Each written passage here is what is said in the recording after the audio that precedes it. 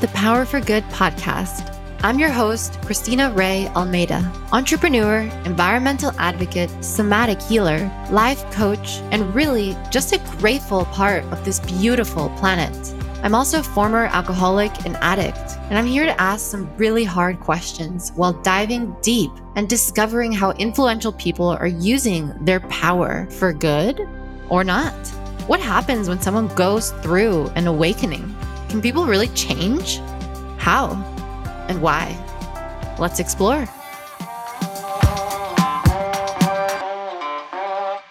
Hello, loves, and welcome back to the Power for Good podcast, a space where we talk about how we're using our power for good, maybe how we didn't always use our power for good, spiritual transformation, my transformation, breath work, and all of the above. But today, I want to talk about marriage, love, vulnerability, and with it, all that follows: the pain, the fear, the anxiety, the heartbreak, all of it. I've been married now for almost 1 year, and I've been with my husband, though, for 5 years. But I came from a divorced family. And my parents got divorced when I was about 6 years old, and it was a really hard breakup. I had just moved from Mexico to the United States, and I know I've talked about this before, and it all happened really fast. And as a 6-year-old, you really take that heavy. I didn't realize it at the time, but I carried it with me for much of my life, and it kind of scarred me. For that reason, I never wanted to get married. I really never had a fairy tale wedding in mind. I just really had a vision of me being a strong, independent woman. So when my parents got divorced, although they stayed friends afterwards, it was very heavy because there was a lot of fighting. So even as a 6-year-old, I remember a lot of that. I remember my mom locking herself in the bathroom and crying. I remember one day my dad being there and the next day him gone, and me being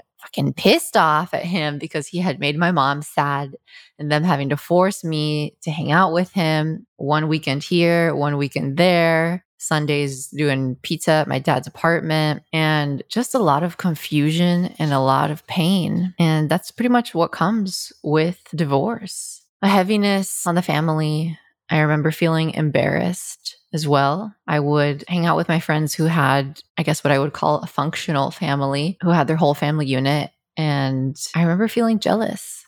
I used to have a friend who I would go over to her house and sleep over, and her parents were married, and she had a brother and a sister. And I loved sleeping over there because every Sunday her dad would make bacon and pancakes, and he was so happy. And so the whole family would gather around, and it was such a simple thing. But for me, it felt so special. And this was like in my preteen years. So it had been a while since my dad had been gone. And so for me, that was like a dream. And for her, she was like, whatever. But yeah, that was secretly why I was coming to hang out with her and sleep over. But it was tough, and I missed my dad. And, part of me felt like it was my fault. And my mom was so sad too. And then she got all these crazy boyfriends coming through.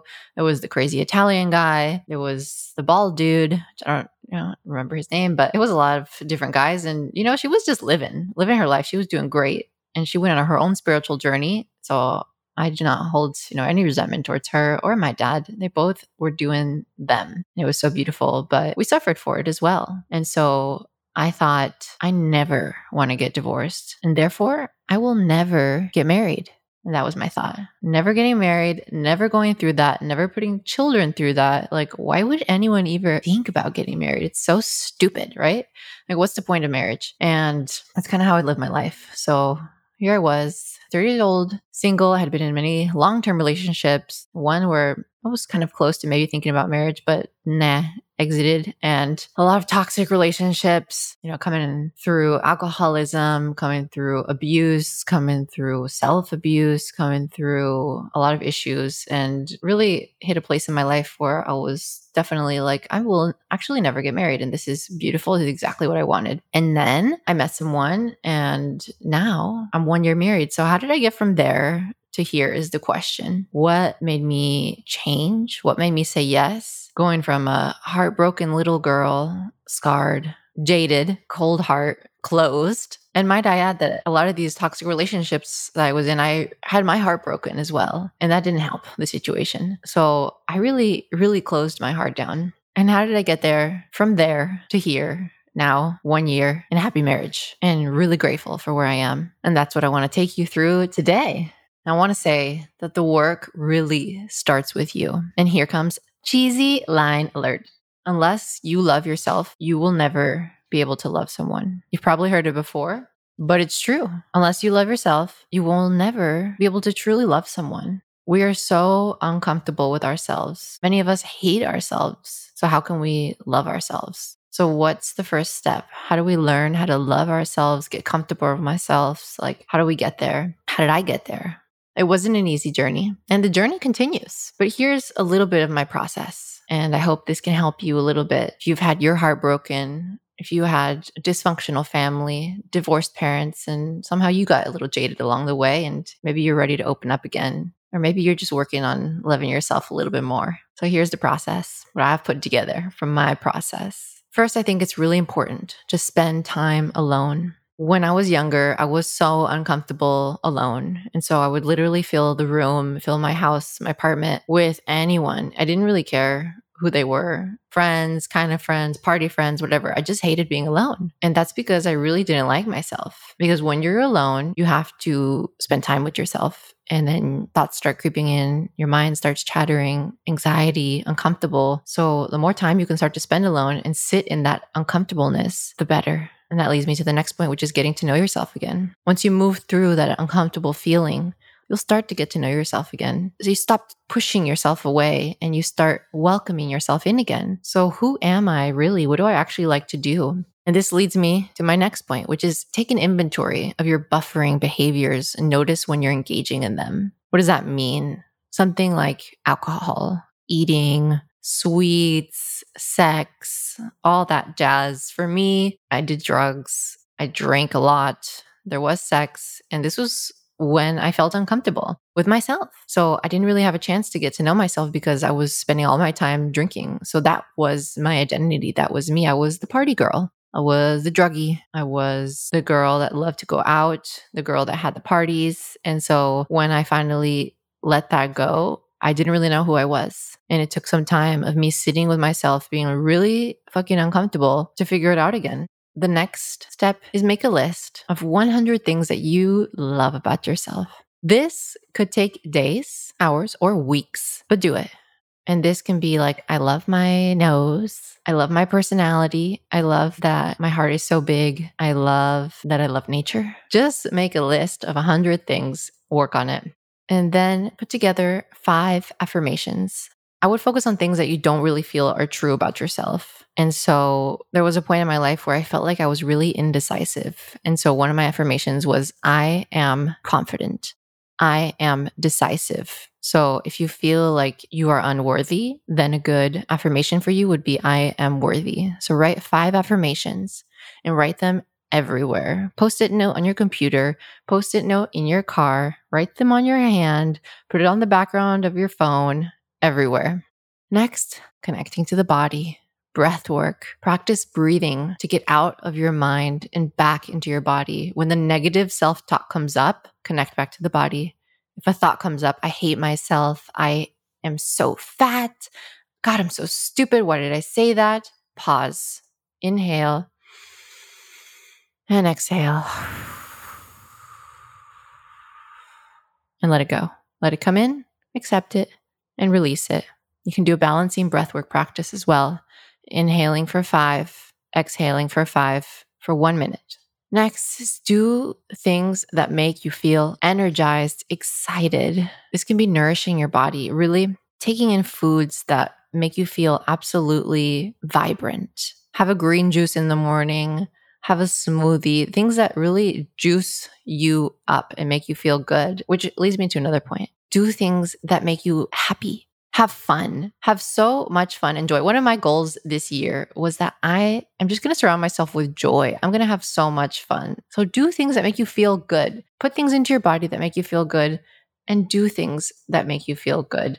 Have fun. Go dancing, twirl around, sing, whatever it is for you. For me, horseback riding, running around outside, ice skating, just things that make you feel really excited and lift your energy up. And journal. Journal about the process, journal about the experience, journal about how you fucking hate everyone, journal about how you're fucking annoyed. Journal it all down. Journal about how you're paranoid that somebody's going to read your journal. Write it down. Surround yourself with people who lift you up rather than tear you down. So important who you surround yourself with, because people can so easily affect you. And if this means letting some people go for a little bit, taking a break from them, do it. And last thing, connect to your purpose. Try to really discover what it is, again, that makes you feel excited and do more of it. Connect to the idea that you really matter, because you do. Every single person on this planet has a purpose. You matter. You have a purpose. Sit with that. Breathe that in. Connect to it. Journal about it. You matter. My journey to finally saying yes, to loving myself enough to love someone else, it was a long journey. I got to know myself again. I started my recovery journey. I began my healing journey. And relationships, they can be so challenging because partners are like mirrors. They show us things about ourselves that we can't see on our own. And this can be extremely shocking and extremely painful. I understand why my parents got divorced, and I understand why so many people do. Because first of all, not everyone is meant to be together, and it doesn't always work out. But also, relationships are fucking hard. And seeing yourself and your partner, it's just too much sometimes. And unless you're ready to really do the work, your first instinct is going to be to pack up and fucking run for the hills. Unless you've taken the time to really do the work on your own, to love yourself, I think it's impossible to have a truly successful relationship. And it's not going to be fun. It's easy to want to run away sometimes, and that used to be my go-to. But eventually I realized that everywhere I went, there I was. The same things coming up over and over. So at a certain point, you must do the work or get out. A new relationship may feel better for a moment, exciting and new, butterflies in the stomach. But in the end, you'll face the same problems again and again if you haven't done the work. So I say do the work sooner rather than later, earlier than I did. And remember that the work never ends and everything looks better after 3 long breaths. So breathe, baby. And thanks for tuning in. Have a beautiful, beautiful day. I'm Christina Ray, and you've been listening to the Power for Good podcast. If you haven't yet, go to Apple Podcasts and subscribe, rate, and review this podcast. And join me next week for another powerful conversation.